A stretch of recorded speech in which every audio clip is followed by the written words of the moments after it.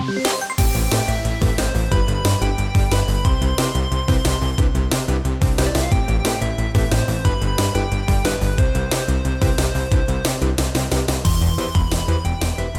my name is Declan Deneen. Welcome to Checkpoints.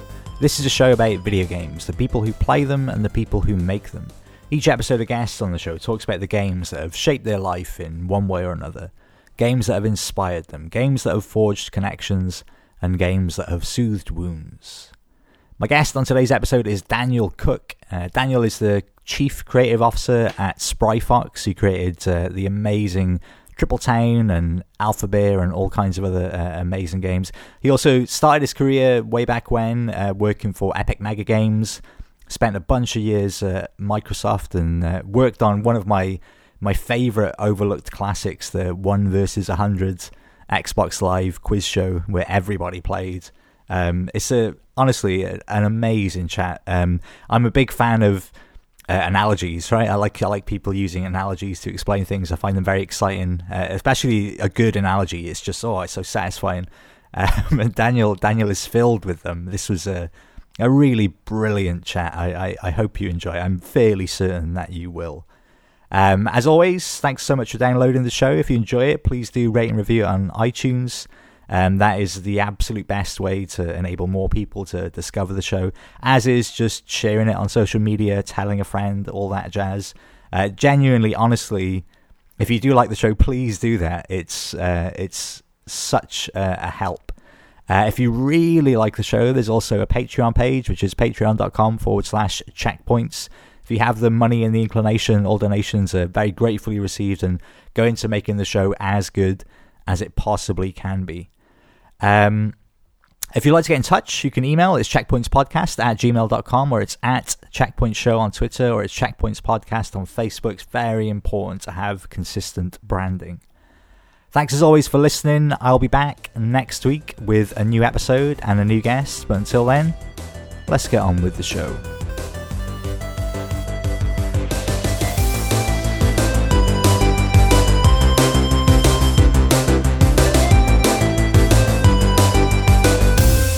Well, let's not waste any more time. Let's get going. So, is it Dan or Daniel? Daniel.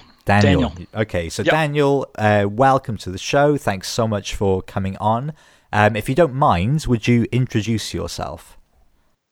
My name is Daniel Cook. I'm a game designer. I co-founded a studio called Spryfox that makes games like Triple Town and Alpha Bear. We worked on Realm of the Mad God, Steambirds, Bushido Bear. Road Not Taken. I'm probably forgetting some other ones. And I've been making games for probably a little over 20 years now. So what did you do prior to Spryfox? What's this? What did you do prior to Spryfox?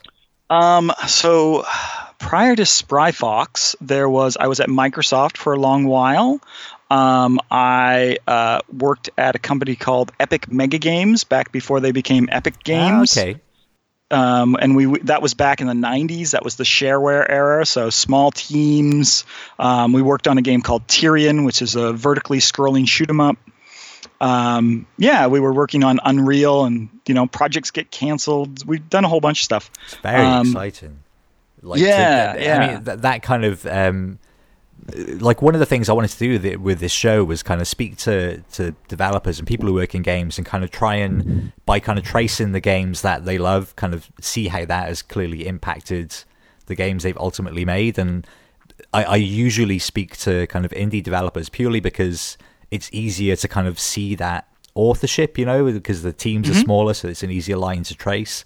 And it's really interesting, like the way that has kind of shifted, the way teams have kind of started small and then, for a period they were massive teams and then smaller again, and like the kind of contraction essentially depending on the technology available, especially in the UK where, it all started with bedroom coders and stuff on home computers, and now it's kind of gone full circle back around to that because the tools have become democratized.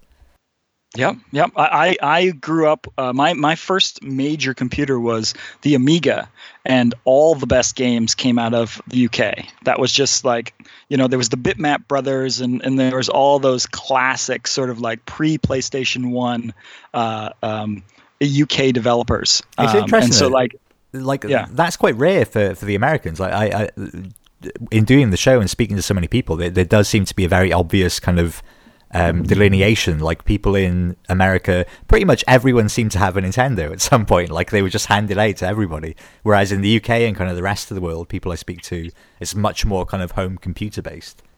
So it's interesting that you had the Amiga. Yeah, and it's I think it leads to a very different sort of aesthetic for like what is a good game. Absolutely, yeah. Because if you look at like the Nintendo stuff, I had friends who had Nintendos and Segas and so on and so forth, and like that style of game is it's much more rigid. It's like there's a linear. It sort of comes from an arcade tradition, because that's like there was like the Atari 2600 and some of those arcade games. They were all like, how do we put arcade games from the arcades into the home?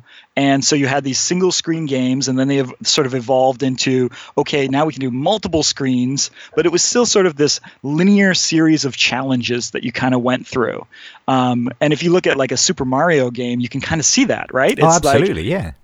It's like a linear series of challenges. I was talking to someone who was raised on console games, and they had this term. It was like a design term that they used. It was like transition or transfer. The idea that you could take an object from one screen to the next screen was this like radical notion. Like it was this, oh my goodness, mind blown. Like I can use that power up that was over there, over here. Totally changes everything. But then if you look at PC gamers or home computer gamers, like they were in a completely different universe, right? They had like weird simulation and strategy games, and the idea of like having an inventory system where you used a resource in a different location. That was like completely obvious. Totally. That's really interesting. That's such a kind of an astute observation, because it's so obvious, and yet I've never really considered that before. But of course, like that's a mind-blowing thing, that you'd have like some kind of inventory that would carry over rather than just run the gauntlet again and then run the gauntlet again. Yeah. And so the types of games that someone coming from a console background often thinks about are just fundamentally different. Like the things that they're looking for in, like, I want to make a game, is just a different thing than someone coming from who was, raised on, essentially, you can almost think of it as a different religion, right? It's essentially, like, yeah. Yeah. But before we get too far ahead of ourselves, I'm going to open the show like I usually do and ask you, Daniel, if you can remember, what was your very first experience of a video game? Very first one. So they sort of blur together. So my brother had a paper route, and he saved up a whole bunch of money. It must have been like at least a couple $100s, which was an insane amount at the time. And that's a dedicated paper boy. This was a paper route in Maine, in rural Maine. So what that means is there were maybe 20 people on this entire long road that like got the paper. So it wasn't like a city where you just deliver the paper to a whole bunch of people. Yeah. You basically get up in the middle of winter, early in the morning, like 6 a.m. It's not even light out, and it's snowing outside. And then you drag like this big giant bag of papers down this like half-hour trek through basically the wilderness to deliver things. And like he was earning, like he'd get his like, a buck a week or something, hardly any money at all from these people. And he made his tiny little cut on top of that. Okay. Yeah. And so, but he ended up saving up and bought a ColecoVision. And the ColecoVision had things like Donkey Kong. It had Zaxxon. And Zaxxon just like completely blew my mind. Zaxxon was one of the first isometric games. And so it had like this wild new perspective, and like it had these little like things that you could tell were floating. There were these floating sort of like enemies that would attack you, and like this idea of like 3D space and like things could float. Just I was pretty young at the time, but I remember just obsessing during the summer times about like figuring out how I could take like like a yogurt container of some sort and like cut a hole in the top and maybe build some motors and like some propellers in it and make it hover in some way. And I was like, this is going to be a thing in the future. But I'm fascinated by, like, I mean, aside from the fact you're kind of benefiting from your brother's labors, like, because that was such an early console, like, did he save with that in mind, or was it just I'm saving money and okay, what'll I buy with all this money? Oh, he was very much saving in mind. Like he was, following all, like, there wasn't a lot of news back then because that's what I was thinking. Yeah, we didn't really have the internet, so things were sort of like there were rumors. You'd be reading some sort of like game magazine, or it would be shared on the playground. Someone would bring in a game magazine that was talking about, oh, we think in the next year, this thing is going to be coming out. And the ColecoVision was like the Amiga, like a lot of things that I've been involved with. It was one of these things that had great promise, but it wasn't the mainstream thing. No, absolutely not. It was like, oh, you want the best of the best. Well, there's the standard thing that everyone else is getting, but you really don't want the standard thing. You want the thing that's a little more interesting. And that was the ColecoVision. So my brother went for that. And what was that kind of contemporaneous with? That would have been like the 2600 kind of era, right? Right. Was it just before the NES, maybe? Yeah, it was just before the NES. I don't remember at what point the crash happened. I'd have to look up the exact dates on that. But it's like early 80s, I think. Yes, yeah, totally early 80s. That was it was a funky device. It was it had so they say it was released in 82. So quite a ways ago. It had the keypad on the controllers. So there was a controller with this weird little like stick that stuck out, and buttons on the side of the controller. But then it had a keypad with like almost like a phone on the bottom of the controller.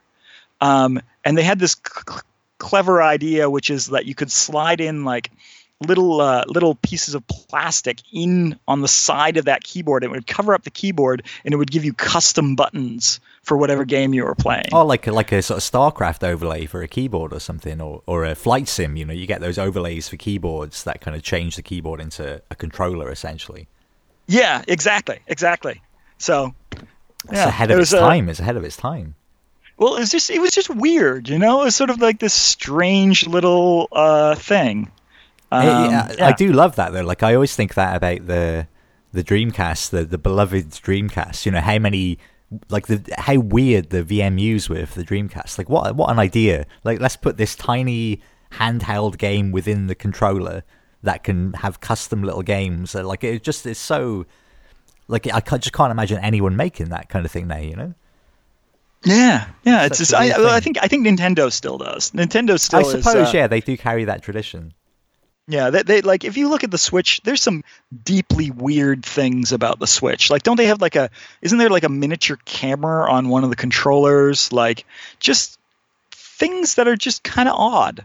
I love that. I love that. That's the whole point. So, but were you kind of hooked then with this ColecoVision? Like, were you? Was it a family thing, or was it just you and your brother, or? It was mostly me and my brother, and my brother played it more. It was more my brother's thing, and honestly, I didn't like games at that point. I was sort of a little fascinated by them, but for years I would just watch my brother play. I would not I'd pick up the controller and I would get frustrated with it and put it down, and I was not interested at all. That all changed when we got the Amiga.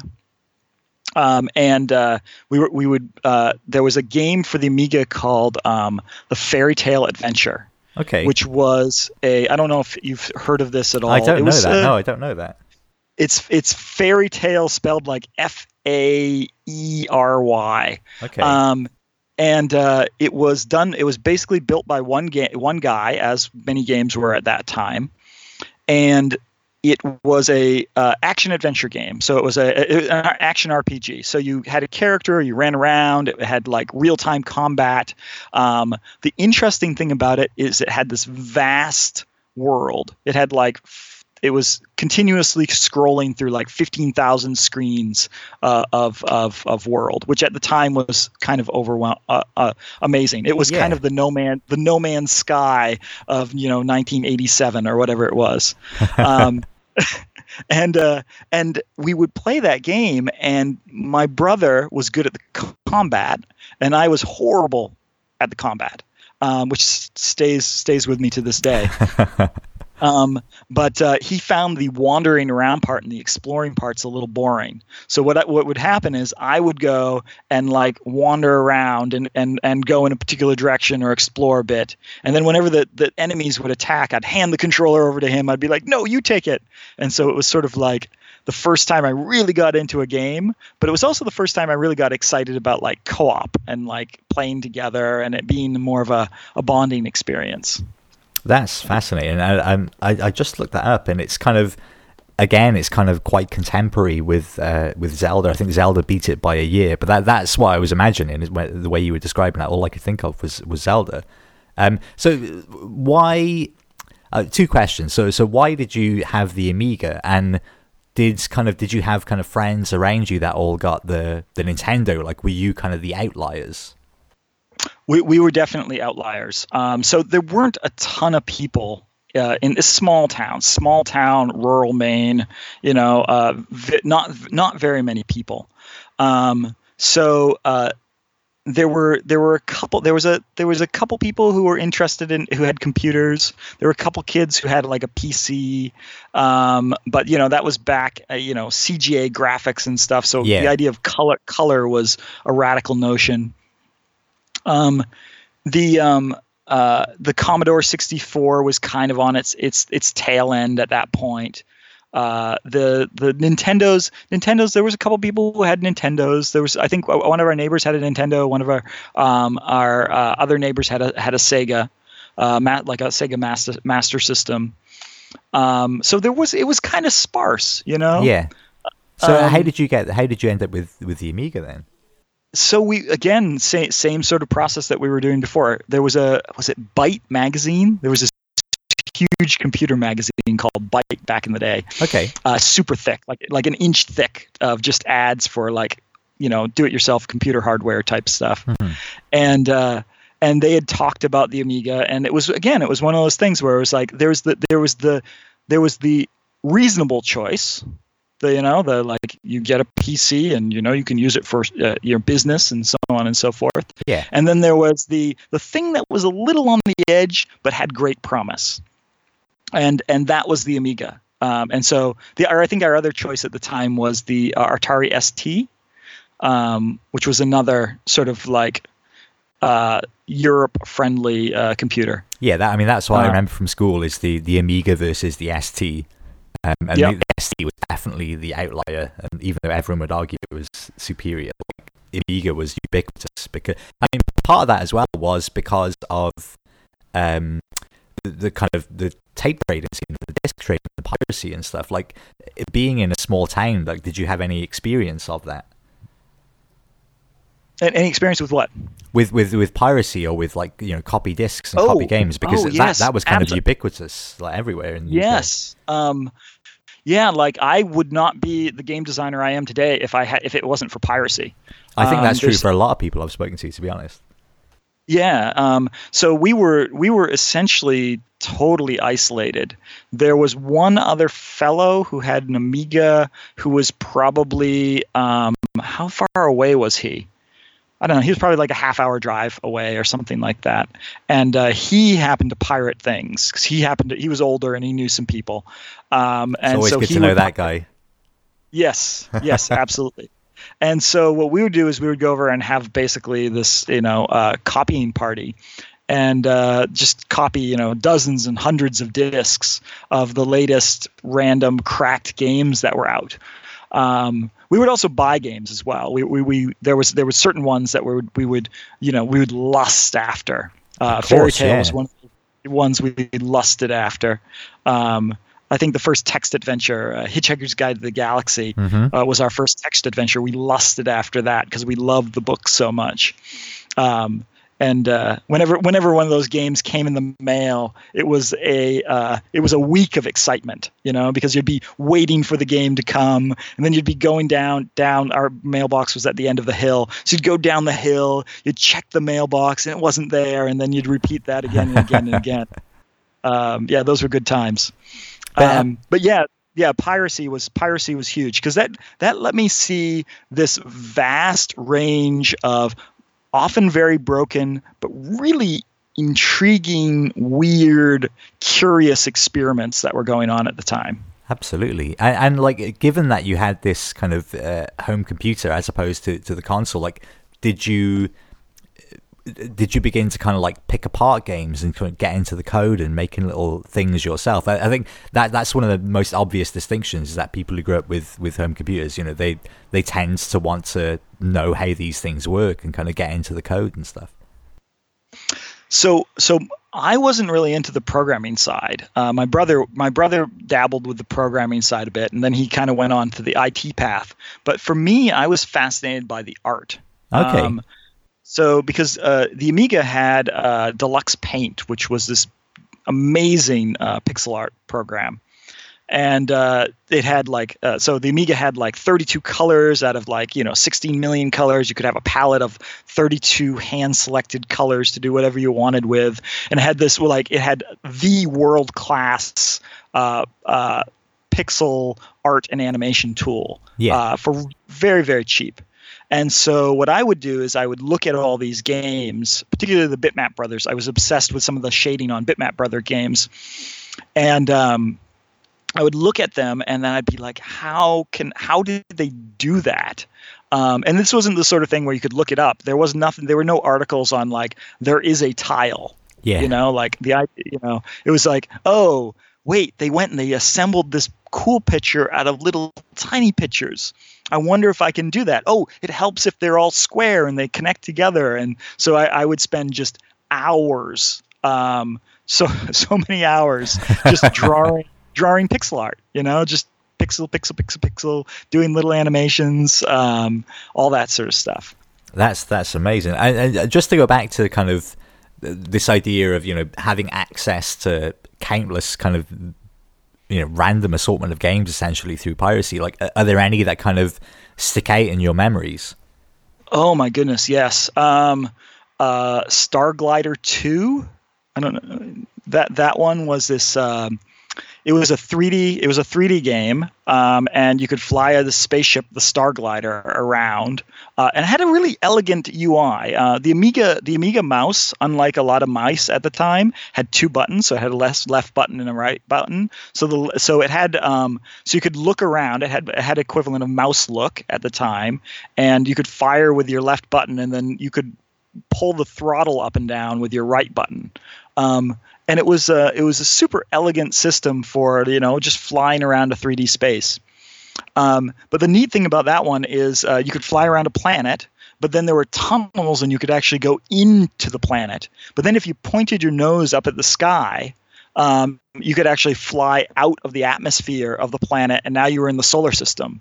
And there were space pirates and all sorts of stuff. So I don't remember when Starglider 2 was out, but this is one of those ideas that keeps coming back again and again. Oh, what if you could fly down to the planet seamlessly? This was back in probably 1990 or so. Then you could do that then. Yeah, no, this has come up. Actually, literally just a few days ago, I spoke to Ed Key, who made Proteus, and that was one of his kind of key games. And how this idea of being able to explore a galaxy is just, it's so intoxicating. Even still now, obviously with No Man's Sky and Elite and Star Citizen and all these games, it's it's one of the best things that games can do. I think is this thrill of exploration from the comfort of your chair. 1988. That was 1988. So we've gone from 1988 doing it to 2016 or whatever when No Man's Sky came out, and same ideas. Yeah, same exact ideas. So how did your relationship with games kind of change as you got older? Like, were they always a part of your life, or did you drift away at some points? Or I think so. I would always play games, but I don't think I don't consider myself like game playing as my primary hobby. Okay. For me, games are this amazingly fascinating space. They're almost like mathematics, or something that's this intricate, wonderful, complex thing, and I love exploring them, but more than anything, I love making them.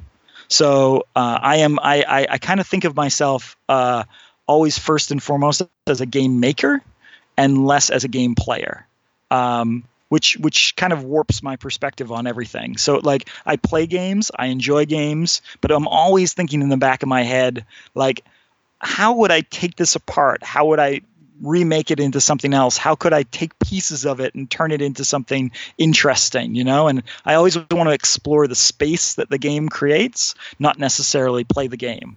That's interesting. So when did that kind of start for you? Like, because it doesn't, like, there must have been a shift at some point, I suppose, because you were saying you didn't sort of dig into the code. So how did that kind of manifest itself, I suppose?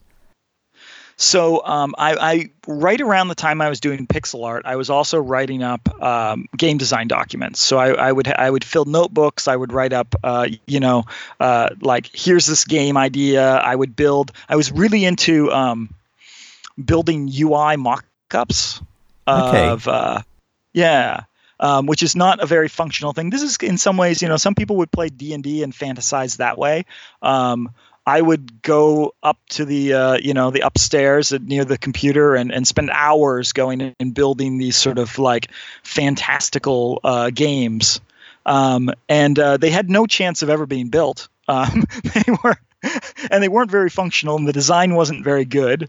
But it was sort of like it was a creative outlet. I'm fascinated. Like, how did they?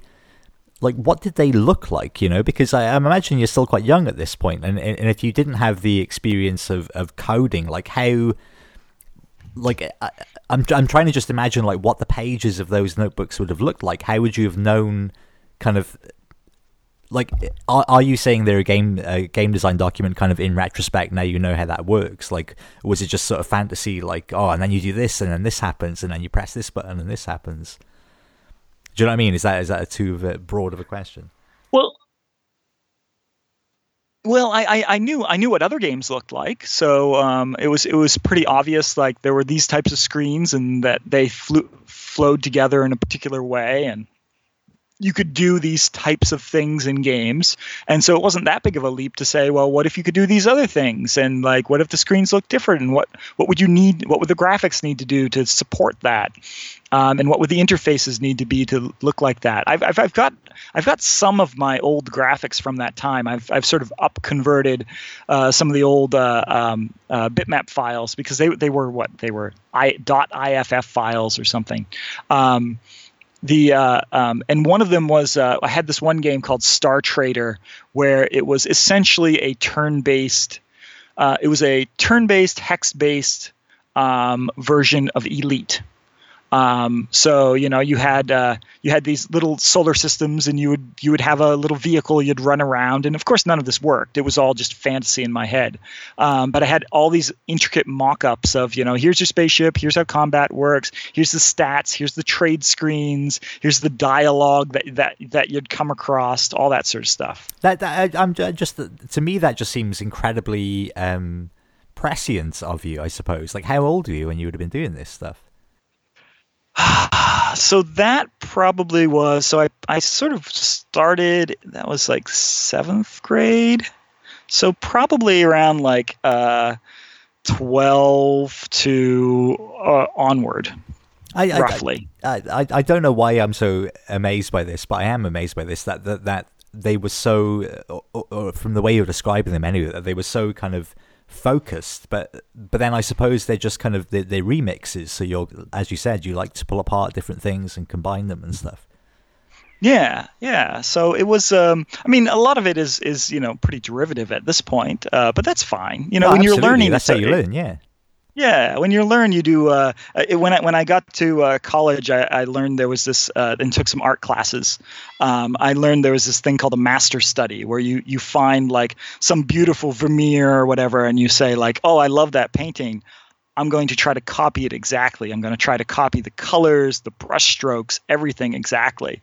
And by doing so, you learn like, wow, it's a lot more complex than it looks. But you learn to see these very beautiful masterpieces as like how they're constructed, why they did particular things that just as a viewer you would never understand. You'd say, oh, that's a pretty picture, I really like it. But by forcing yourself to sort of like confront the act of creating that sort of thing, like you build up new ways of seeing and new skills for making. Oh, absolutely. I like my version of that, I guess, is I was in bands, and so you just play cover songs, and then you kind of, even sometimes you might badly play a cover song and then be like, oh, hang on, maybe we can do this, and then suddenly you have a new original song based on this random like attempt at copying something that you love.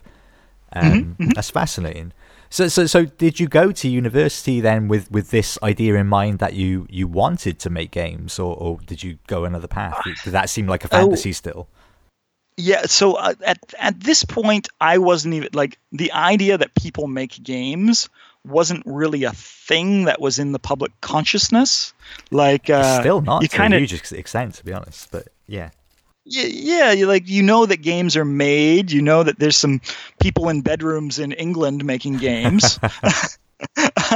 But the idea, while I was doing all this, this is not something that I could share with my friends. I could tell them about it. I told them about it. They didn't mind that I was doing these sort of things. But there's for hundreds of miles all around me, probably many hundreds of miles, there was no one who was doing anything like this, right? So the idea that you could go into the business of making games, that was a non-starter.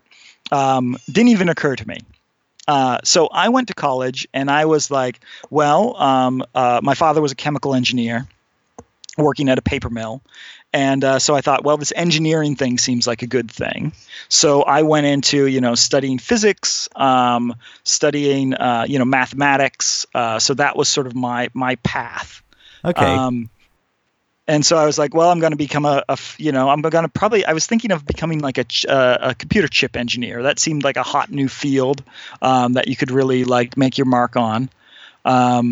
And it wasn't quite as boring as sort of industrial processes and stuff. Yeah. So, chip engineering, that seems pretty good. So for the first couple years, that's what I was doing in college. But right around the time where I got to college, which was 92, 93, yeah. I should know that. There was this crazy thing called the internet that was taking off. So there wasn't the World Wide Web wasn't around, Mosaic wasn't around. We had this browser called Lynx, which was a text-based web browser. So you could browse this World Wide Web idea, but it was all text-based. Yeah. There was IRC, which Internet Relay Chat, which still is quite strong. And so you could join this random channel and talk about one of your interests with other people who had the same interest as you, which seems like such an obvious thing, but was just a total shock to the system. And for me, the group that I found were a bunch of people in Europe who were doing demo discs, part of the whole demo scene. Man, I love the demo scene.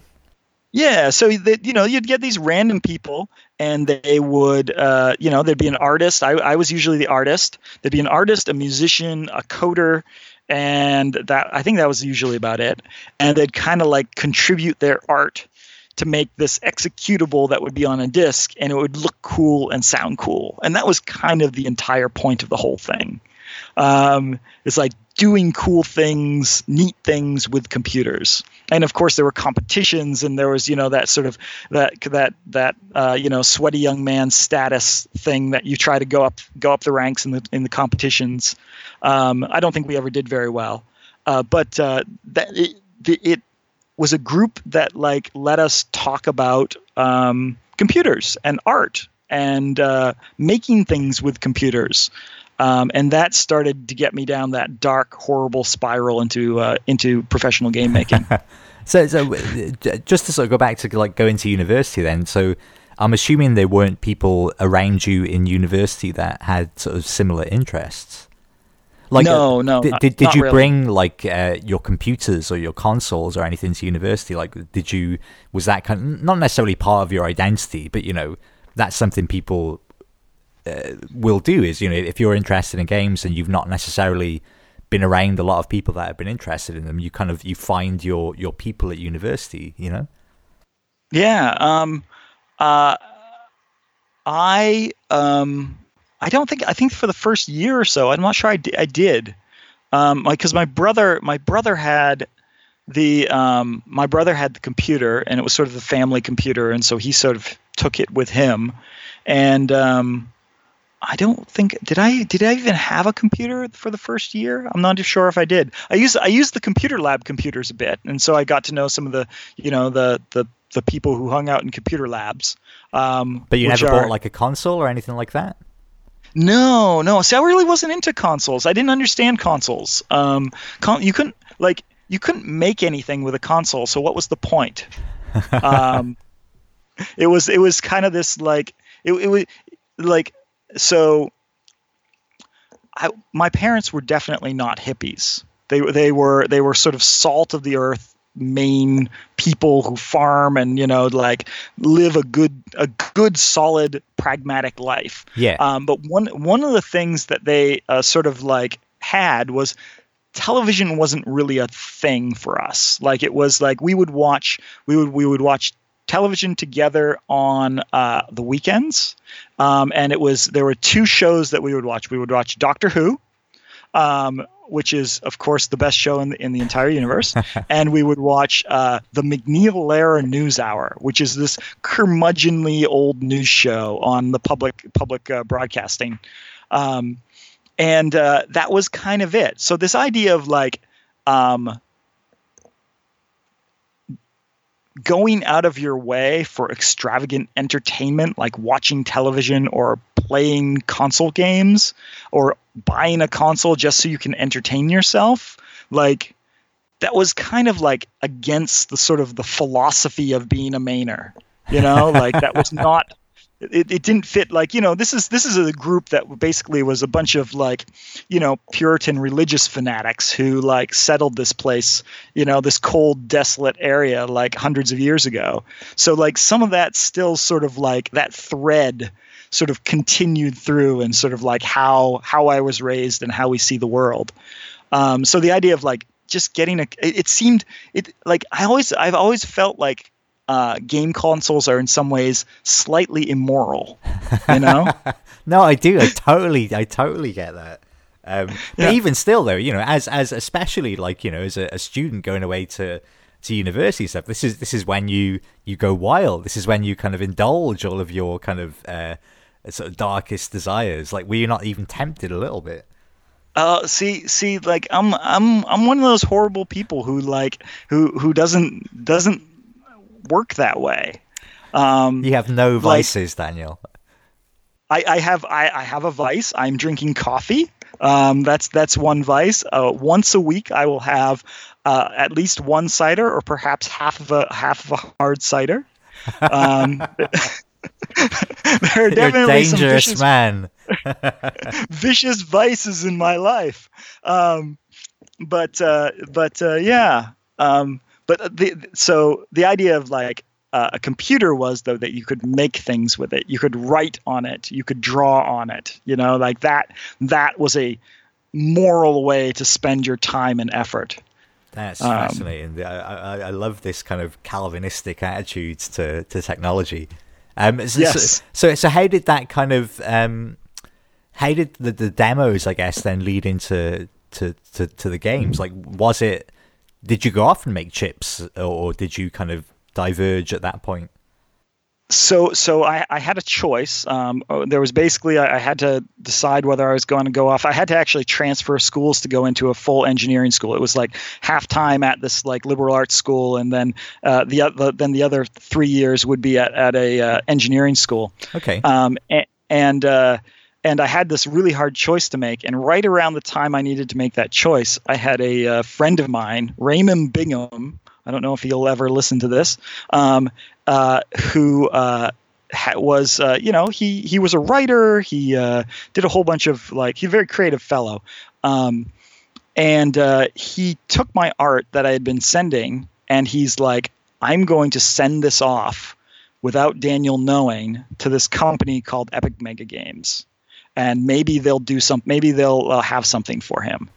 And this art is stuff you were making for demos and things. Yeah, this was, we had the macabre music video where it was like dancing skeletons and weird demon heads and that type of thing. What was it? Did you have a crew? What was the name of your crew if you were in one? Oh, Megawatts. Megawatts. Perfect. Okay. Yeah. And now imagine Megawatts done in that like early 90s bitmap font. And I can see it. I can see it. The text kind of waving on the screen. It's perfect. Yeah. You know exactly what we were all about. So Raymond sent off your art to Epic Mega Games. Yeah. And it's sort of it's the sort of thing Ray does. And they wrote back, and there was a small team with Alex Brandon and Jason Emery, and they were making this shoot 'em up called Tyrion, and they needed an artist, and they're like, I interested in a summer job, and I was like, okay, sure. So I did art for Tyrion, and that was my first gig in the game industry. And was it exciting? Was it like you say that very matter of factly, and as I'm learning, that may just be your personality. But were you kind of quite excited by that? I was excited. Well, my other option was working, because the other previous summers I had gone back to my hometown, and the only real job there was working at a gas station. Okay, well, so, that's an easy choice to make then. Yeah, so it wasn't like it was one of those things where it was less like excited and more like, well, I guess I know what I'm doing this summer instead of working at the gas station. But I mean, I suppose what I'm getting at is that did you see it as, oh, this is a better job than working at a gas station, or was like, oh, here's this whole new world opening out in front of me? I think it took me probably took me another like 8 to 12 months to realize there was a whole new world opening up in front of me. I saw it as a better job working at the gas station. I saw it as an opportunity to actually do the thing that I was spending a huge amount of time doing anyway. And like people would pay me. I remember I could like earn like $1,000 a month or something like that, which at the time was like, because I was living on student budgets. Yeah. At the time was like a wild riches. I was like, I am so wealthy right now with this $1,000 a month. And did you still not buy a console? Of course not. What I did is I bought an Amiga 1200. This was the end days for the Amiga. So the Amiga wasn't really going on any longer. But they had just released a new version of the Amiga that was smaller. It looked like a big Commodore 64 essentially, and you could do 256 colors on the screen at once. And so I was like, well, I'm going to keep doing some art, so I might as well invest in my future and get that Amiga. So that's what I ended up buying. And I'm just curious, like, given the fact that you're more interested in making things than necessarily playing things, like, Were there games around this time that you would still play that had some sort of impact on you and the way you thought about games? Oh, absolutely. Absolutely. Yeah. No, I didn't stop playing games. I still haven't stopped. So right around that time, I remember when we downloaded Quake for the first time. Like there was only one machine on the entire campus that could actually play Quake at a decent frame rate, and it was in one of the computer science labs. And so I remember we downloaded Quake and played that. And then there were all these Unix-based games. There were these multiplayer tank games that we'd play over the Unix terminals. There was a multiplayer Star Trek game that would play. I pretty much lost the entire of my freshman year to MUDs. That was the other thing that was taking up my time, other than like classes and IRC and all that sort of thing. There was a text-based Daiku MUDs, so these multi-user dungeons. And there was one of those that we played, just an enormous amount of time. MUDs are kind of like the happy medium for you, though, because you're playing a game, but you're also creating. It's this nice kind of middle ground for you. Right. I mean, MUDs kind of totally passed me by. They're genuinely things that I've kind of discovered through speaking to people on the show and various other guests. Meg Jayanth in particular, she wrote 80 Days. The iOS game. Yes, I love her work. Yeah, she introduced me to this whole world of kind of MUDs that I just never knew existed. That completely passed me by. So that must have been super exciting. Oh, MUDs are. I mean, so MUDs were probably one of my first like all-consuming game experiences. That they completely took over my life. It was an entire world out there, right? It was these communities, these new systems. The interesting thing about MUDs is, again, they're a completely different sort of like genetic path than either the PC games or the console games. MUDs were text-based, so they weren't really about graphics or interface. They were multiplayer at a very fundamental level, which early PC games were not, and console games, if they were multiplayer, were only local multiplayer. The idea of like interacting with a broader community in a persistent world over a long period of time just didn't. It's very, very different thing. Yeah, no, they're amazing. Yeah, I think my very first scripts were written on MUDs, where I started to understand like, oh, you can script your character and automate them and have them do different things.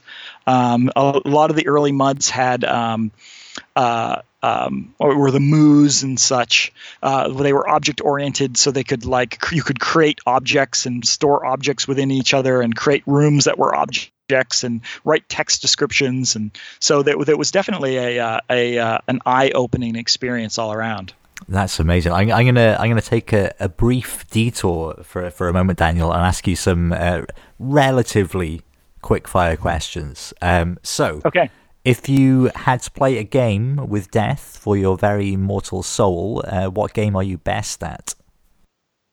What game am I best at? Oh my goodness. I don't know if I'm good at any games. Your life is on the line here, Daniel. I know. I know. I'd probably want to take my skill entirely out of the question because I know I'm not very good at things at this sort of game, and play Candyland. So it's just a roll of the dice. I would roll the dice for my life. That's perfect. We just touched on this briefly, but has there been a game that has kind of consumed your life to the point where you've had to kind of uninstall it and remove it from your system? Yeah, that was definitely the epic MUD, the Daiku MUD that I played my freshman year of college. Yeah, that was all consuming, just hours and hours and hours playing that game. If you are prone to this kind of gameplays, like are you a competitive gamer? Have you ever been locked in a competitive high score battle? Tetris was one. We had a thing going back and forth with Tetris at one point. The other one is Counter-Strike. Used to be I was always a bad player at Counter-Strike, but I always desperately wanted to like improve myself.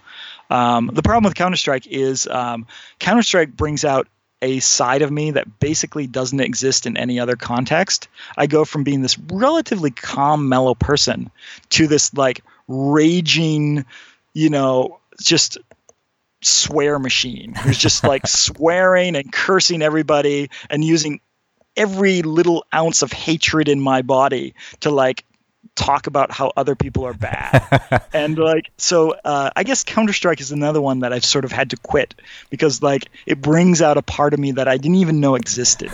It's a cleansing ritual. Yes, well, that leads us nicely into the next question, which is if you're prone to such things, what is your worst rage quit? Oh, worst rage quit. So this is sort of gets back to my relationship with console games. I've had a habit of buying Nintendo consoles. Like when I buy, my first one was like the GameCube, and so I buy Nintendo consoles. I buy like one or two games, then I realize that console games aren't my thing, and then I stop buying them until the next Nintendo console comes out, and then I buy it again. But one game that caused me to just like essentially quit playing any sort of console game for years was Star Fox Adventures, which was this early sort of like it was a Zelda-like game that was themed as Star Fox, which didn't make any sense. Yeah, that was always a weird one.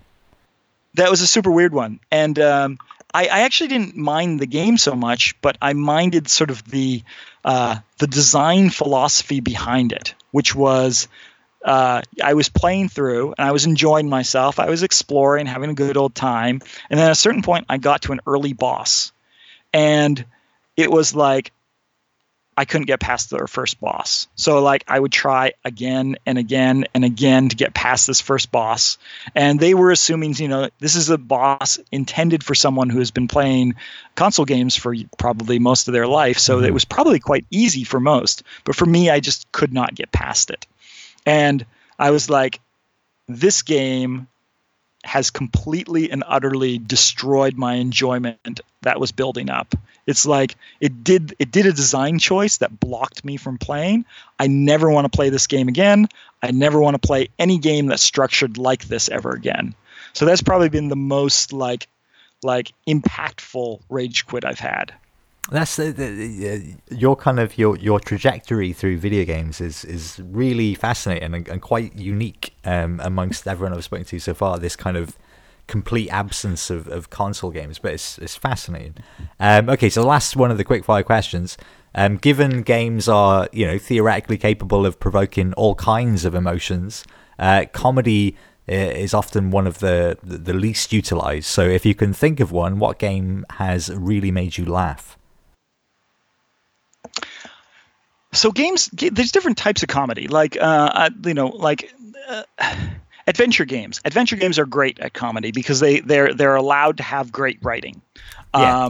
And so games with great writing can be hilarious. I was just playing Thimbleweed Park by Ron Gilbert and crew, and it was wonderful, delightful game. I laughed a lot in that because it was like, you're allowed to have great writing. They have good voice actors. The style of the game enables that. The other type of game that seems to work well is ones with physical comedy, ones where it's just like you're laughing at the weird, horrible, awkward things that your character gets into. What's the one that I was laughing at? Have you ever seen Mount Your Friends? Yes, I have seen Mount Your Friends. Yeah, that is very funny. That is a hilarious game. It is just brilliant in so many ways, and like just watching people wobble up and where they end up, and yeah, it's great. The whole thing is great. So that physical comedy is another thing that makes me laugh in games. Yeah, I mean those tend to be the most kind of because obviously I ask everybody this question, and those are the two that come up, and the kind of the third one, which I don't know if it counts necessarily, is kind of emergent gameplay, like things that happen either like through the systems of the game or most often through multiplayer, you know, like funny things that happen in a multiplayer game. Right. Where like someone launches a car off of a ramp, and then miraculously it goes and it lands on a balloon or something, and it's just sitting there, and you're like, that's the funniest thing ever. Yes, totally. Well, okay, so let's go back to your working at Epic Mega Games. Like, how did your kind of how did you sort of progress through games? Like, when did you kind of stop and start your own studio? I imagine it was quite a while after that.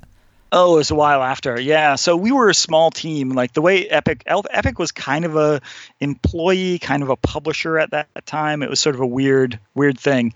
So we were a small team of like basically three of us. And that's amazing. That, you know, considering what Epic is now, you know. Yeah, well, Epic was much bigger than that at that point. Epic had like lots of these small teams, so we were just one of the tiny little teams off to the side there. Yeah, and what ended up happening there is I was doing art, and then we needed interfaces for our game. So, well, the artist does the interface as well, and so I started doing interfaces for our game, and then it was like, well, we need someone to decide how the interface works. So, you know, so we'd have discussions about that, but it would ultimately come down to whoever was drawing it would decide how it worked. And then at a certain point, it was like, we need to decide on our next game and what we're doing. Someone needs to do that. And, you know, I'm programming and I'm doing music, and you seem to like that stuff. So why don't you go off and do some of that? And so then I started doing game design. That's amazing. It's just like, oh yeah, we need someone to design the game. Why you're not doing much? You do that. Yeah, because it wasn't game design. Again, game design wasn't a thing. Like no one really talked about game design. You know, there were programmers and there were artists, and then they worked together to make a game. But you know, that whole worked together to make a game was this very vague, unnamed thing. Yeah. So then I started getting into game design, and eventually I started considering myself a game designer, and then it sort of went from there. So did you make anything? Like, did you design the games that came out while at Epic Mega Games? So we worked on this this RPG for years called The Circle, which was a really weird game, but it was an action RPG, sort of in this dark fantasy world. It used the Unreal Engine, which was probably a mistake looking back on it, and we kind of fumbled around with that for a while. Something that happens in games is there's these transitions to new technologies, and the old teams look at the new technologies and they say, "Oh, it's just a new technology. We can handle that." And then when they really get into it, then they just fall flat on their face. And that's kind of what happened to us. We got into 3D. We were good at 2D. But we really didn't understand what was involved in making a 3D game at the time. Nobody did. Unreal wasn't even out. Quake had just come out, you know, a short while ago. So this whole idea of like making a 3D game was kind of a, you know, Wild West. Yeah, I mean that must have been. So I'm assuming that never made the kind of the light of day then. No, it didn't, and I was crushed for. Yeah, that must have been heartbreaking. Oh, that shaped my life for years afterwards. Because you know, you pour yourself. It was also during the, you know, we were young, we were stupid. We would crunch. We would do these, you know, 80 to 100-hour weeks working on this stuff for you know, years on end. It was just not. It was not healthy in any way. And at the end, I basically crashed for like. I think I didn't do anything with games for like multiple years after that, where I was just totally burnt out from the entire industry. So is that where you went to work at Microsoft? Then I went to work at. I did a series of. I did a startup company in Boulder, Colorado, that was also a game company. But then they started making art tools for games. It was also that about around that time I started getting into board game design. So I did some, my own sort of like board games on the side. I started writing my game design blog, lostgarden.com. And then at that point, I went over to Microsoft, and somewheres around there, I started making sort of like smaller games over the internet with people on the side. So I had a pretty big gap there in the middle where like I was like kind of out of. It was weird. It was like I was halfway in games. My brain was thinking about games all the time, but I wasn't actually making games with a team commercially. But were you so still? It was like this. Sorry, carry on. No. It felt like I was living a lie. Yeah. But were you still playing games though, like during this period, like, or was it that bad that you were like, I need to just shelve games for a little bit, at least video games? Oh no, I was still playing games. I was absolutely playing games. Yeah. So some of my Counter-Strike playing was during that time. Pikmin, Animal Crossing, a bunch of those type of games. I think during the sort of roughly the, that GameCube era. Yeah, that's a good era. And like, I'm just kidding. You mentioned sort of like Pikmin and Animal Crossing. Like, were there games that came out during this period that kind of shifted your perspective in some fashion? Because obviously you started writing your sort of game design blog and stuff, so you're clearly fascinated with this. Like, were you kind of? I guess what I'm thinking is, like, was there like any games that came out that kind of made you think, oh, I really need to get back into games? Like, they're doing all this new amazing stuff. Like, I want to be part of this again. So it was actually kind of the opposite. Like, I mentioned Pikmin and Animal Crossing because those were the standouts. I don't know, like, everyone has a very different perspective on like early 2000 than I do, but like right around end of the 90s, PC games started to crash. Yeah. And consoles started to be dominant, particularly PlayStation 2, that sort of era. And there was this really big consolidation in the game industry at that time, where there tended to be the whole idea of AAA started to really take off. The idea that there were big marquee console titles, and then everything else was complete crap. Everything else was like not worth doing, not playable, not interesting. This is kind of what I was talking about at the start, the way that it cycles, you have these small teams, then massive teams, then obviously with the technology you get smaller teams again. Right. And so this was during that time where you were starting to get the smaller teams were all dying off. The big teams were growing. But I was really interested in innovative gameplay. Like, show me something that's new and exciting. I kind of wanted to capture that sort of crazy sort of Cambrian explosion that happened with those discs that we were copying back on the Amiga, where it was like, wow, look at all this insane stuff that people are doing. And during that time period, the exact opposite was happening. People were getting hyper conservative. I would go to E3, and because I still went to trade shows and stuff, and I would just. My goal for the entire E3 was to find a single game that was interesting mechanically or design-wise or art-wise or something. And I would go through the entire show and there would be nothing. I remember one year I came back and I had seen Pikmin, and I'm like, I am so happy because like Pikmin is brilliant. It's so obviously brilliant, and there's like someone who understands like designing from the ground up made this game. And it's like for that was my gem that year. So yeah.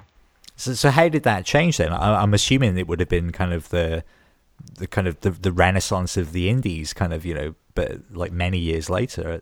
Well, not many years later, like I guess 5 or 6 years later, kind of like the mid 2000s, it started picking up again.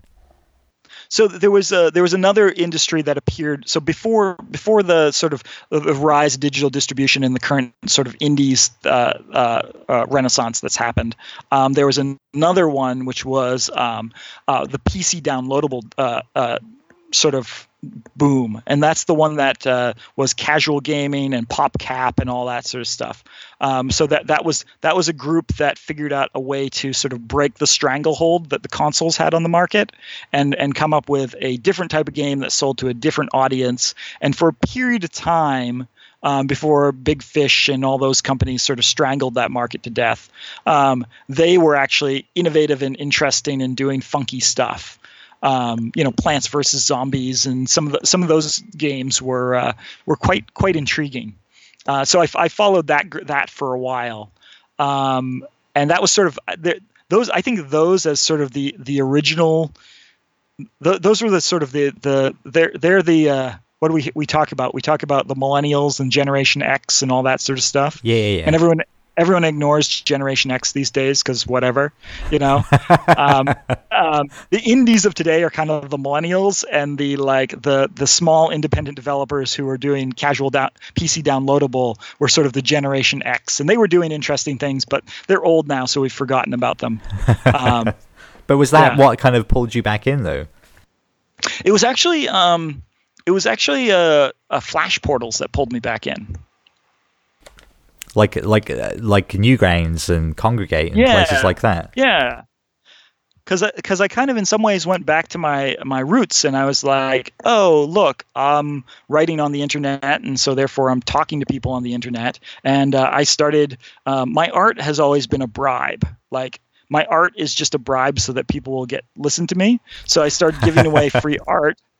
And then they're like, oh, I'm like, hey, art, I like your art, that sort of thing. And then I'd start up these little tiny sort of 1-2 person things where we would try to make something cool. And so we made a bunch of little games, Flash games, and that was enough to sort of get me back into making games full time. So just to sort of set the scene, though, so where were you located in the country? What were you doing that kind of was away from games? So at that point, I had moved back to, not back. I had moved to Seattle. So okay. Microsoft had captured me at that point. Microsoft basically goes and hires people. They sweep them out in this big thing where they put you up in a hotel and say, look, we're going to hire you. We're going to give you lots of money. Isn't this wonderful? Best opportunities in the world. You can reach millions of people. That's sort of their claim to fame, is that you can reach these very large audiences and change the world. And what were you brought in there to do? What was your role? That one, I was brought in as someone who was going to make an art tool, basically a rough copy of Illustrator, maybe with a dash of Photoshop in there. That's one of the other things I'm interested in. I'm very interested in. It's always been a little hobby of mine. Making art tools, designing art tools. What are tools that artists could use to make cool things? Oh, that's interesting. Yeah, and that sort of ties back into that whole obsession with deluxe paint and pixel art and that sort of thing. I think it's just the idea of someone making a tool. I mean, obviously that's a much broader term now with the internet and the ways it can be used. But that's kind of one of the exciting things about the internet, is that suddenly people can invent tools again. It's not like someone invented the hammer and they're like, okay, yeah, here's this works for this purpose. But suddenly you can have a million different things for a million purposes. Well, it's sort of, it actually goes back quite a ways for me, because when I was a kid, I used to be into woodworking. Okay. We lived in rural Maine, and during most of my life, my father worked at the local paper mill, and we were living in the workshop of the house that would one day be built. So my father was going to build us a house, but building the house took years, decades to build the actual house. So while the house was being built, we were living in what was the workshop for the house. One day the dream would be that one day the place that we were living in, this little 20 by 30 space, would be where all the tools were, and Dad would have his big workshop. Yeah. But for the meantime, we lived there. Surely not all within the same not like a little house on the prairie style, everyone around bunk beds in one corner and the kitchen on the other corner. It was close to that, actually. We had, there was like some very thin partitions that didn't go fully to the ceiling type thing that separated sections off. But it was a pretty tight little space. But as a side effect of that, the sort of like there was this huge house that was always being built right next door to where we were. And so there were always access to tools and woodworking. And so I grew up, carving, drilling, making things. Ah, cool. And part of that is if you've ever done any woodworking, part of what you do with woodworking, the way woodworking works, is you don't build a project, you build jigs to build your project. So you're constantly building these little mini disposable tools to make the thing that you want to actually make. That's really interesting. Yeah, so it's sort of like that. To me, that's like obvious. Obviously, you build tools to make things. That's just what you do in life. Yeah. Yeah. And do you think you made that comparison quite simply in your head that, once you start getting into computers, like, well, it's the same, it's the same kind of process. I'm making tools to make things. I think so. Yeah, it was very obvious that you needed your jigs and your systems and so on and so forth in order to go and make the thing that you wanted to make. Because, when you think about it, we're sort of limited animals with blunt little fingers and everything. And we can't we're very bad in general at manipulating electrons with our bare hands. But if we extend ourselves through tools, we can do amazing things, absolutely amazing things. So how was the Microsoft experience then? Was it good? Was it enjoyable? It was fine. It was a bit of a culture shock. I'm at a deep sort of fundamental level not a big company person. I love building things. I love working with talented people. I love like fluid, interesting work environments where you get a whole bunch of work done. Microsoft, and this isn't specific to Microsoft, this is a big company thing. Yeah. It's a bit more bureaucratic, a bit more political. It had a tendency to they did these things called reorgs, where you'd be working on something, and then some vice president somewhere would get out of political favor with some other vice president, and there was multiple levels of vice presidents and such, and then it would be like, oh, well, they're out, and then everything they championed and they were excited about would suddenly be like, well, we can't do that stuff anymore. And so whoever took over would start to do their own sort of empire building and throw away everything that people were working on and say, oh, you're now working on this new thing. That's so frustrating, that kind of stuff. I mean, it's so identifiable as well. You can see it across all aspects of kind of any kind of large company, regardless of what they do. Yes. Yeah. So to that, I wasn't like... Some people were able to negotiate that sort of space, that sort of constant political space, and that just wasn't for me. That's not my skill set. So, sorry, carry on. Yeah. So at that point, like I actually switched over from doing tools. After a couple of years, I went over and started working on in Xbox, making games again. And there we had some like they were trying to get more casual players onto the Xbox, because the Xbox was always the marketing behind the Xbox was intended as a especially the first one, the first big black box. So this Xbox. Is the original Xbox you would have been working on? I was working on the 360. I think, okay. Which is, yeah. So the original one, they had a problem. It was intended as a wedge console. Like what they looked at is they looked at the market. They looked at Nintendo, and they saw that Nintendo players were aging up, and Nintendo still was making games that were sort of more like had a childlike glee about them. Mm-hmm. So Microsoft had this sort of marketing strategy where they said, what we're going to do is we're going to put this like, very male, very like aggressive, hardcore sort of like we're elite, you suck type thing going on. And we'll be able to go and split the market. We'll be able to split Nintendo users off and actually sort of like push Nintendo on into the kiddie realm. and therefore we can capture a segment of the market that and have basically a third player in a market that had until that point been owned just by Sony and Nintendo. Do you think they would have spoken about it in such kind of mercenary terms? Inside they would. Inside the company they would. Outside they would not. That's fascinating. Yeah.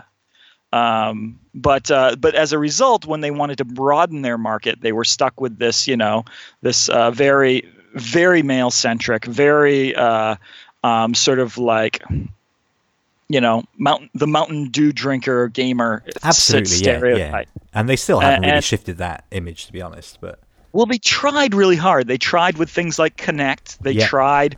We were part of a sort of a multiplayer thing. The group I was with made a game called 1 vs. 100, which was this. Oh, I love that. Yeah, it was a massively multiplayer game show type thing, right? This has come up on the show before, and I was actually talking about it with someone just a few days ago. Someone at the BBC, funnily enough, here in Scotland, someone who develops quiz shows. And they just seem to be like, how on earth wasn't that the biggest thing in the world? It's like, I don't know, because I thought it was such an amazing thing. It was again, and that was a classic example of something.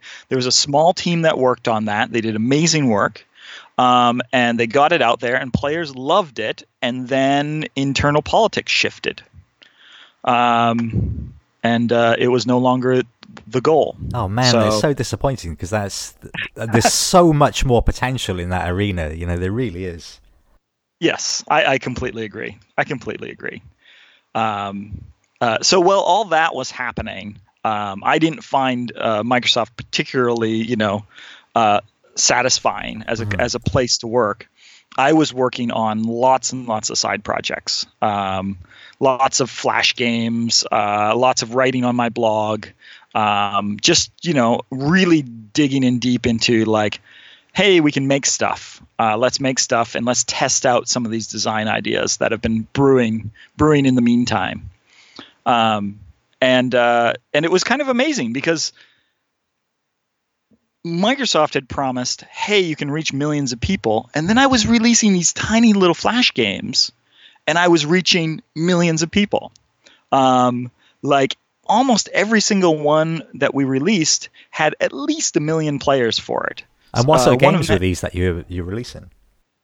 We released one, which was sort of it was a kind of like my wife likes fishing, so I was like, I'll make a fishing game. I've never made a fishing game, so we made this cute little fishing game called Fishing Girl, and then we did another one, which was called Bunny.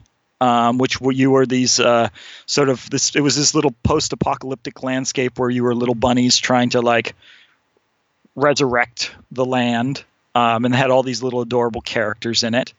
I still get emails for that one. At this point, Flash has sort of gone offline and stuff, but people loved that. There were forums dedicated to it. People would play games that had nothing to do with the game itself, just the world. They would role play within the world of that. Oh, you must have been thrilled about that. Oh yeah, it was amazing. It was absolutely amazing. We released one called Steambirds, which was a turn-based aerial combat game. I think that had like 15 million people play it or something. And so it was just this wonderful sort of like very affirming, very exciting time to be making essentially small games, that kind of went completely under the radar of anybody who was talking about games. And were you playing these games as well? Were you like discovering new exciting things? A little bit. I would play them again. I was playing them more as a creator, so I would play them to understand what they were doing and why they were doing it. But they were like at a certain point, I feel like your brain starts to understand the loops and cycles and random drops and all the systems that are happening in a game. And a player might play through a game and say, oh, I understand what it's doing, but I still enjoy this, and I'll kind of keep going. And I keep seeing like those subtle variations are very meaningful to me because I'm not really processing what's happening underneath. as a game developer, you start to process what's happening underneath, and you kind of like get the whole of the thing almost immediately. It's like, oh, you can almost tell after playing a game for like 5 to 15 minutes what it is. Right. What the influences are, where it's coming from, and there's often not a lot of surprises if you play further. But that's like almost the whole meta game in and of itself, this kind of the analytical game of figuring out like what works, why it works, how they're doing it, what little tweak they've introduced and stuff. Oh yeah, and some of those early games were just absolutely brilliant. Like they didn't always know what they were doing, but they were very willing to experiment.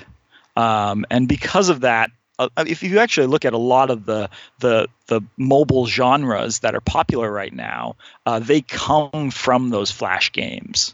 Those early Flash games were basically taken and the mechanics were shifted over to mobile. And so there's clear DNA going back to that sort of that wave of experimentation that was going on. So what made you kind of, that seems like quite a nice setup. You have a good job, presumably quite well paid and stuff, and yet you still get to work on these projects on the side. So what kind of shifted you to kind of start your own little studio? That seems like much more of a commitment. I think it was just the idea that I'd be able to work on things full time. The work at Microsoft wasn't fully. It didn't satisfy me. I wanted to like put everything into these games. I wanted to like just be focused and passionate 100% of the time. And by switching out of Microsoft to doing like Spryfox, which is what eventually happened, that's exactly what happened. I was able to like focus and sort of like do exciting things all the time as opposed to 20% of the time. And do you think it had anything to do with like mobile, like the kind of birth of mobile gaming? I'm not sure what the timeline is for the start of the studio and that kind of. Not really. Mobile came a little later. Okay. So mobile was just the idea. I don't even know if you could really have released games on mobile at that point. So when we started Spryfox, we were originally focused a lot on, again, on the web, because that's where I had a lot of success. So we were doing a lot of things on, just release it on the web, which to this day is one of the best platforms I have ever worked on, both in terms of like the type of people you could reach, the quantity of people that you could reach, the amount of money that you could make. It had something that is very uncommon today, which was it didn't have a monopoly on the platform. There were lots and lots and lots of portals targeting many, many different types of players. So there was no one single gatekeeper. If you failed one place, it wasn't the end of your entire company. You just go to another portal. And there were dozens and dozens of wonderful, huge portals. And how did that work though? Because I don't remember. Like, are we still talking kind of Flash games and stuff? Because for me, I'd go to a portal and you just play. Yeah, I don't remember paying for anything. So where would the money have come from? Oh, so this was microtransactions. So you could. Yeah, so this was early days of microtransactions. Microtransactions were a radical idea, but you could basically put up one of these games and it would go on one of these portals. Like at one point, they literally had a list, like a text file someplace of where you'd stick your game up, and then all these portals were desperate for games, so they just search through the list and be like, oh, here's a URL to a game. They'd grab that game and stick it on their portal. So distribution was super easy, and you had portals specializing in games for women. You had portals specializing in hardcore games, kids games, teenage games, old person strategy games. It was a very diverse, sort of heterogeneous population of portals out there. And then if you had a successful microtransactions model, people would play the game for free, and then you would upsell them on something, and then they would pay you some money, which I thought was incredibly fair, because I came from the shareware days. and the idea like let people play for free, and if they find value, they pay you money, which always struck me as a pretty reasonable way to sell games. Absolutely, yeah. I mean, I think the reason people get a bit uncomfortable with it now is because the model has shifted in, you design games specifically to get money out of people, and you're not really necessarily thinking about what's the best game I can make. You're thinking how can I best get money out of people? Well, I mean, that's a lie we tell ourselves. I mean, to be completely honest, like having worked on retail titles, the exact same thing happens on retail titles. Like we build retail titles to sell. And like whenever we have a producer saying, here are the business goals for the title, yes, there are people within a company who are isolated from that, and then they complain, oh, the producer and the business guys are always telling us to do all these things and make all these compromises. Well, that's making a game to sell, right? So we kind of like talk about premium and retail games as if they're pure. They are insanely compromised by commercial interests at a deep fundamental level. So that's just, I mean, this is the reality of making commercial art. That's good. I'm very excited to hear you say all this, Daniel.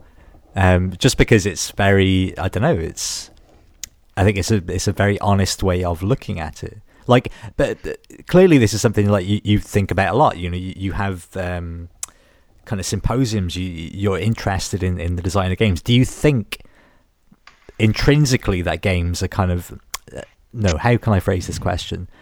Based on what you were saying there, that everything is kind of compromised by making art to be sold. Do you think there exists a type of game, or a design tactic that completely ignores that we just don't see? I think it does. As soon as you're you can sort of think of it as a game as an animal in an ecosystem that has to eat to survive. Okay.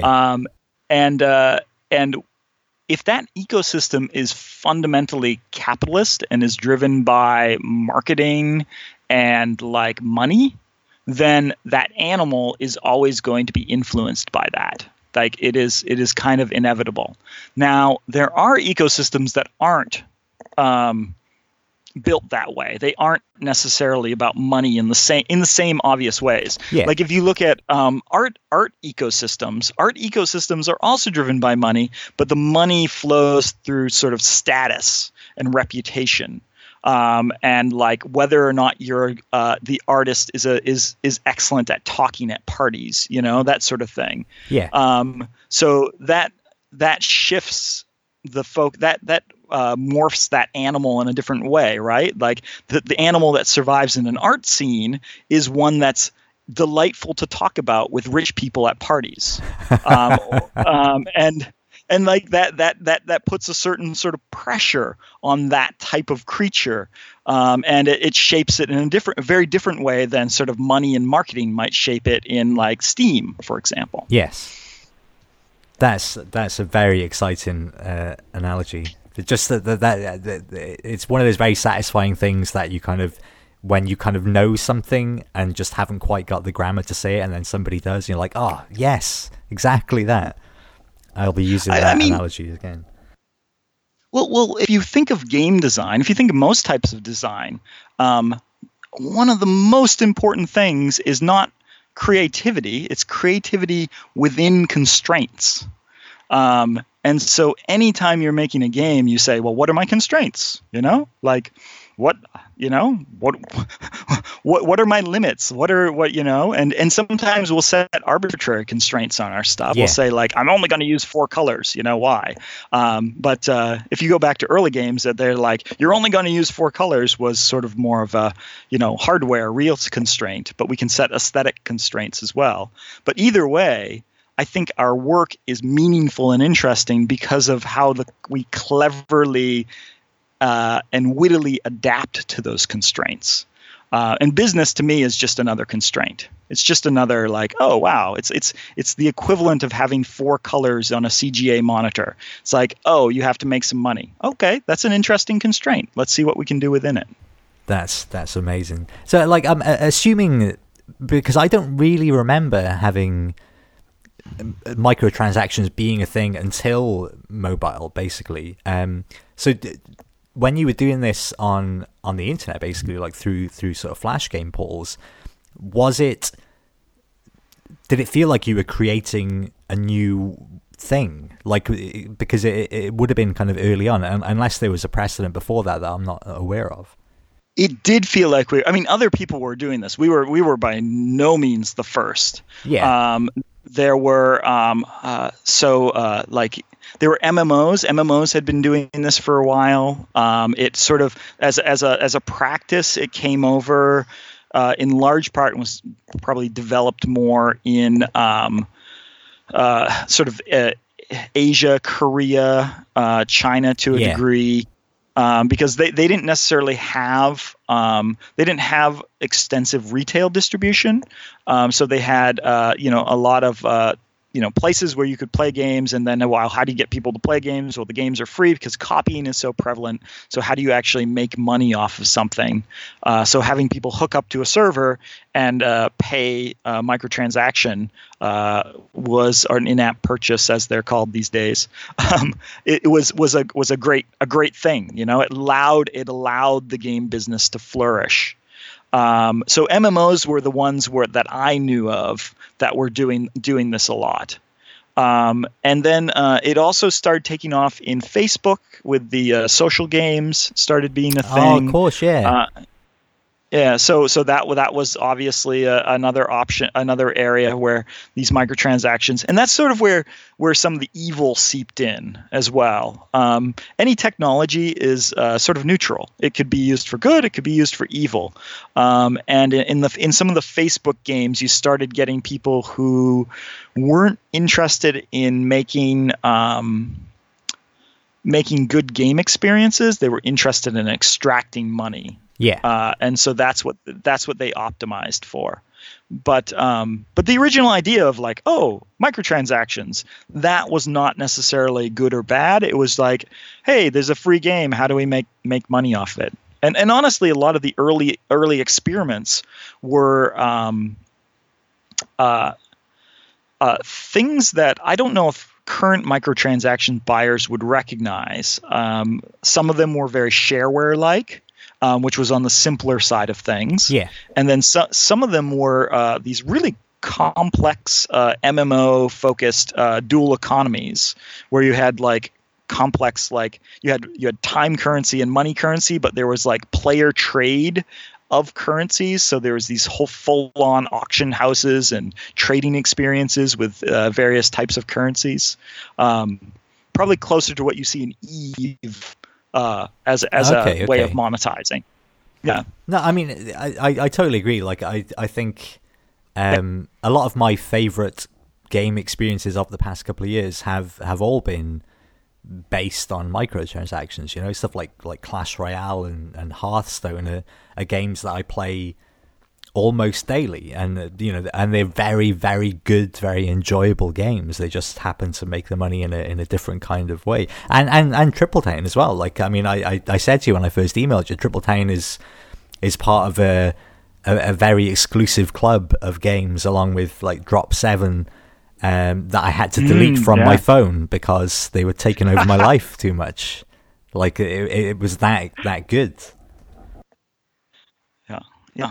It's and Triple Town. A lot of Triple Town was of that era where I was designing games to, I wanted ones that were simple to get. Like the Flash sort of ecosystem had some rules associated with it. It had to be relatively easy to get into, because people could leave your game in 30 seconds and not care. And we also wanted people to play a long time. We wanted good ratings, and we wanted people to play a long time. So those were sort of some of the constraints that were placed on a game. And so Triple Town was one of my experiments to try to like hit that. Oh, you succeeded. It's it's really such a wonderful game. And like, did you find it to be like a massive shift moving from the web onto mobile, or did you find they translated quite well? So, whenever a new platform comes around that has a new input sort of metaphor, you see the game industry sort of explode and be like, oh my God, everything's different. We have to learn everything all over again. But if you've been through a couple platform transitions, you kind of know this is kind of par for the course. It's nothing like this sounds horrible, but the design practices for VR are not that different than the design practices for mobile, which are not that different than the design practices for like the weird PC crazy variants that existed over the years, or moving from PC to console, which was a total shift for a lot of people. These are all just it's the same core design principles, just applied to a new way of doing things.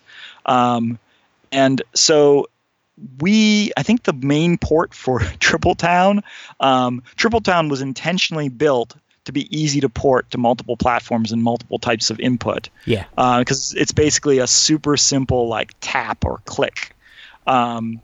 So I think we ported the whole thing to mobile in 6 to 8 weeks, something like that. We were like, oh, time to move it over. And there was interface stuff that you have to solve, but you just approach it like you do any other iterative experimental thing. You're like, well, let's try some stuff quickly and see what works and what doesn't work, and play with it. There's a phrase that we use inside the company. It's like, well, I don't know what we're supposed to do here. Well, let's play with that thing for a little bit, just to understand what it's good at, what it's bad at, what might work. So we did the same thing. We did the same thing with mobile, which isn't to be dismissive. It's part of the process, Yeah, absolutely. And do you think, like in terms of you're saying it's not a huge not necessarily a huge leap. The design principles are the same between platforms, but did you discover things on mobile that were new? There must be new things in some platforms that kind of excite your imagination, like new potentials. So mobile's interesting because it's with you all the time. I think that's the part that sort of excites me the most. I love the tactile feel of it's got a different game feel, if you will. Yeah. Of touching the surfaces, it's a very holdable, strokeable, touchable object, which is kind of nice. These are in some ways surface level aesthetics, though. So I don't know. A lot of the game design I'm interested in is about connecting people and doing it through these sort of systems of economics and resources and interaction and skill and mastery, and a lot of that happens in the player's head, and the device is sort of the first layer that you have to get through in order to have the good gameplay, the wonderful gameplay, the meaningful gameplay happen in the player's head. So I'm concerned with the platform and the device, but ultimately, the thing that I'm looking for, the thing that I'm searching for as a creator is all happening in the player's head. And so really, it's how do we make the device work to engage the player's mind? I don't know if that fully answers the question. No, it does. I mean, I suppose I'm both kind of. I really enjoy how much you've clearly thought about all this and how kind of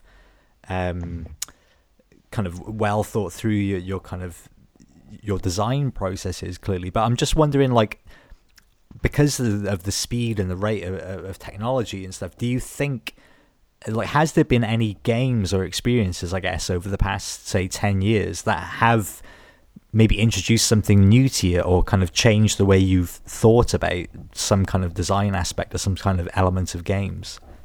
Oh, that happens all the time. That happens all the time. So here's one that we worked on that was just a fundamental shift in how I saw the world. Saw game design. So I had played MUDs, but I had never built an MMO. The chances that the opportunities to build MMOs are very rare. Yeah. There's not a lot of them made, and when you do make one, usually you're part of this huge team, and so you just don't get a chance to like explore like why various choices are made.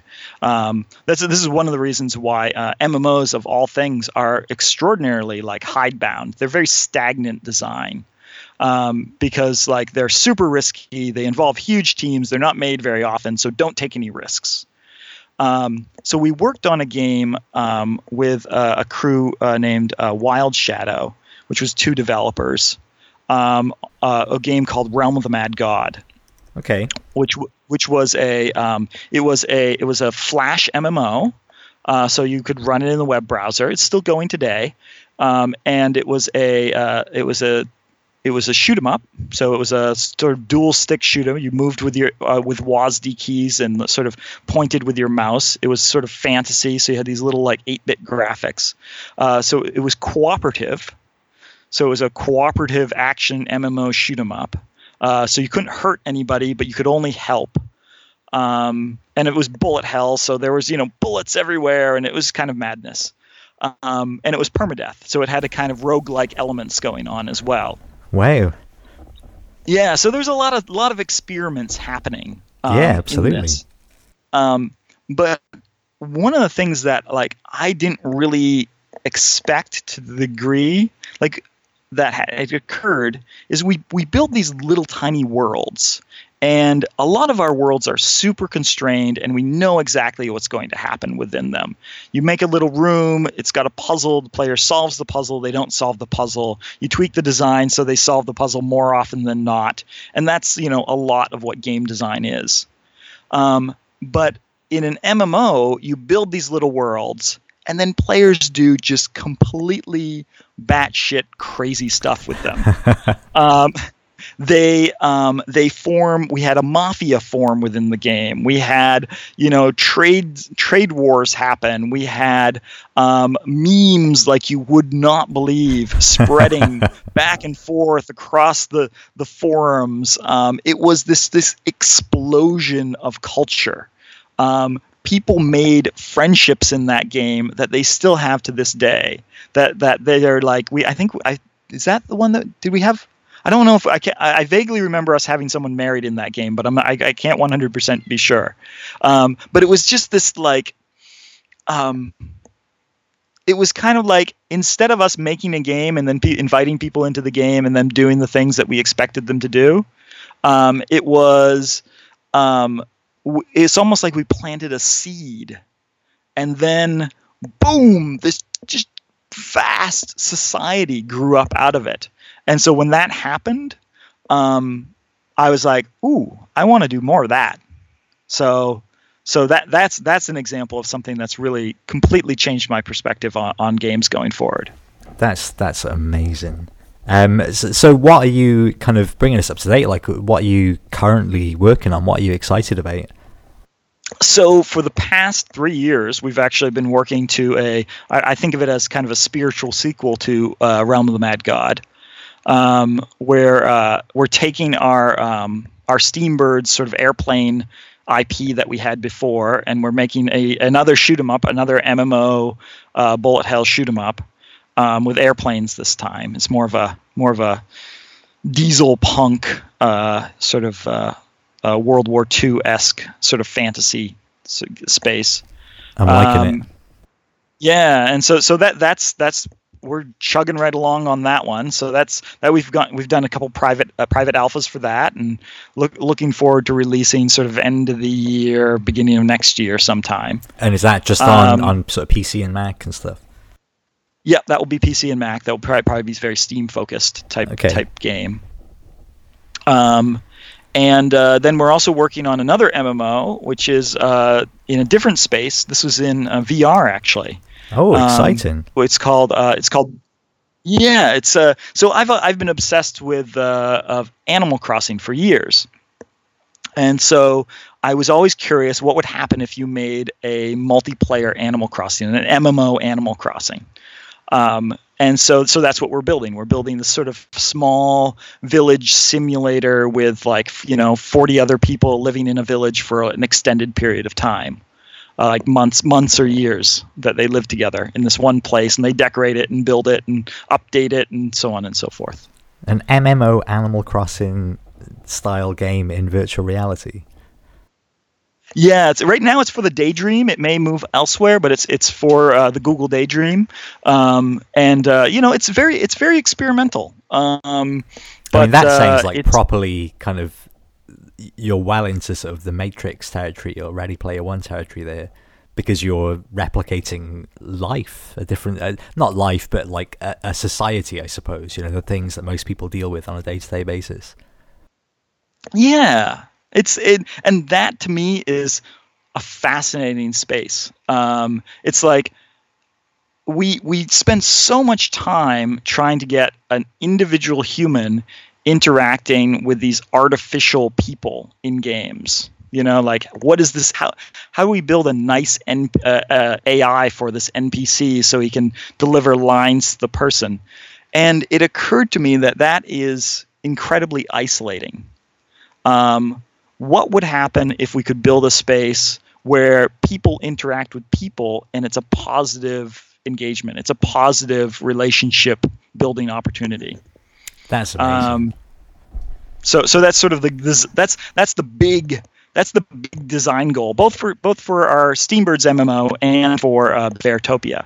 And we've done a whole bunch of I've been deep into the psychology on how people interact and how friendships are built, and I adore psychology, and just understanding okay, why is it that when you put a bunch of people together it turns into this total disaster? And the wonderful thing about that is there are solutions. We've experimented with a bunch of them, and they actually work. So putting people together does not need to be a negative experience. It can be a hugely positive experience. And without wanting to go off on a total tangent here, but I find this incredibly fascinating. While you were saying all this about how do you stop things devolving into chaos, I was thinking surely that depends on what they can do. You could theoretically just not let anyone do anything negative, not give them that kind of verb in the game. Right. If you look at things like Journey, that's exactly what Journey did. Right. It basically you can flash at each other, I think, is the main thing that you can do. Right. Yeah. But you can also follow each other, and it's if you follow each other, it's a little faster.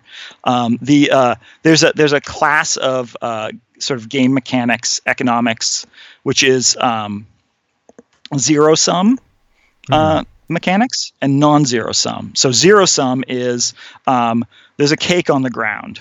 I take the cake. You don't get the cake. Sorry, I stole the cake from you. Now you're angry at me because I stole the cake from you. You beat me with a stick and take the cake back from me. Instant bad mojo all around because there's only one cake. Non-zero sum mechanics are there's a cake on the ground. I take it from you. There's another cake on the ground. You can take the cake too. In fact, the cake has your name on it. I can't even take your cake. It's set up so that there's a cake and we both get our cake and everyone's happy.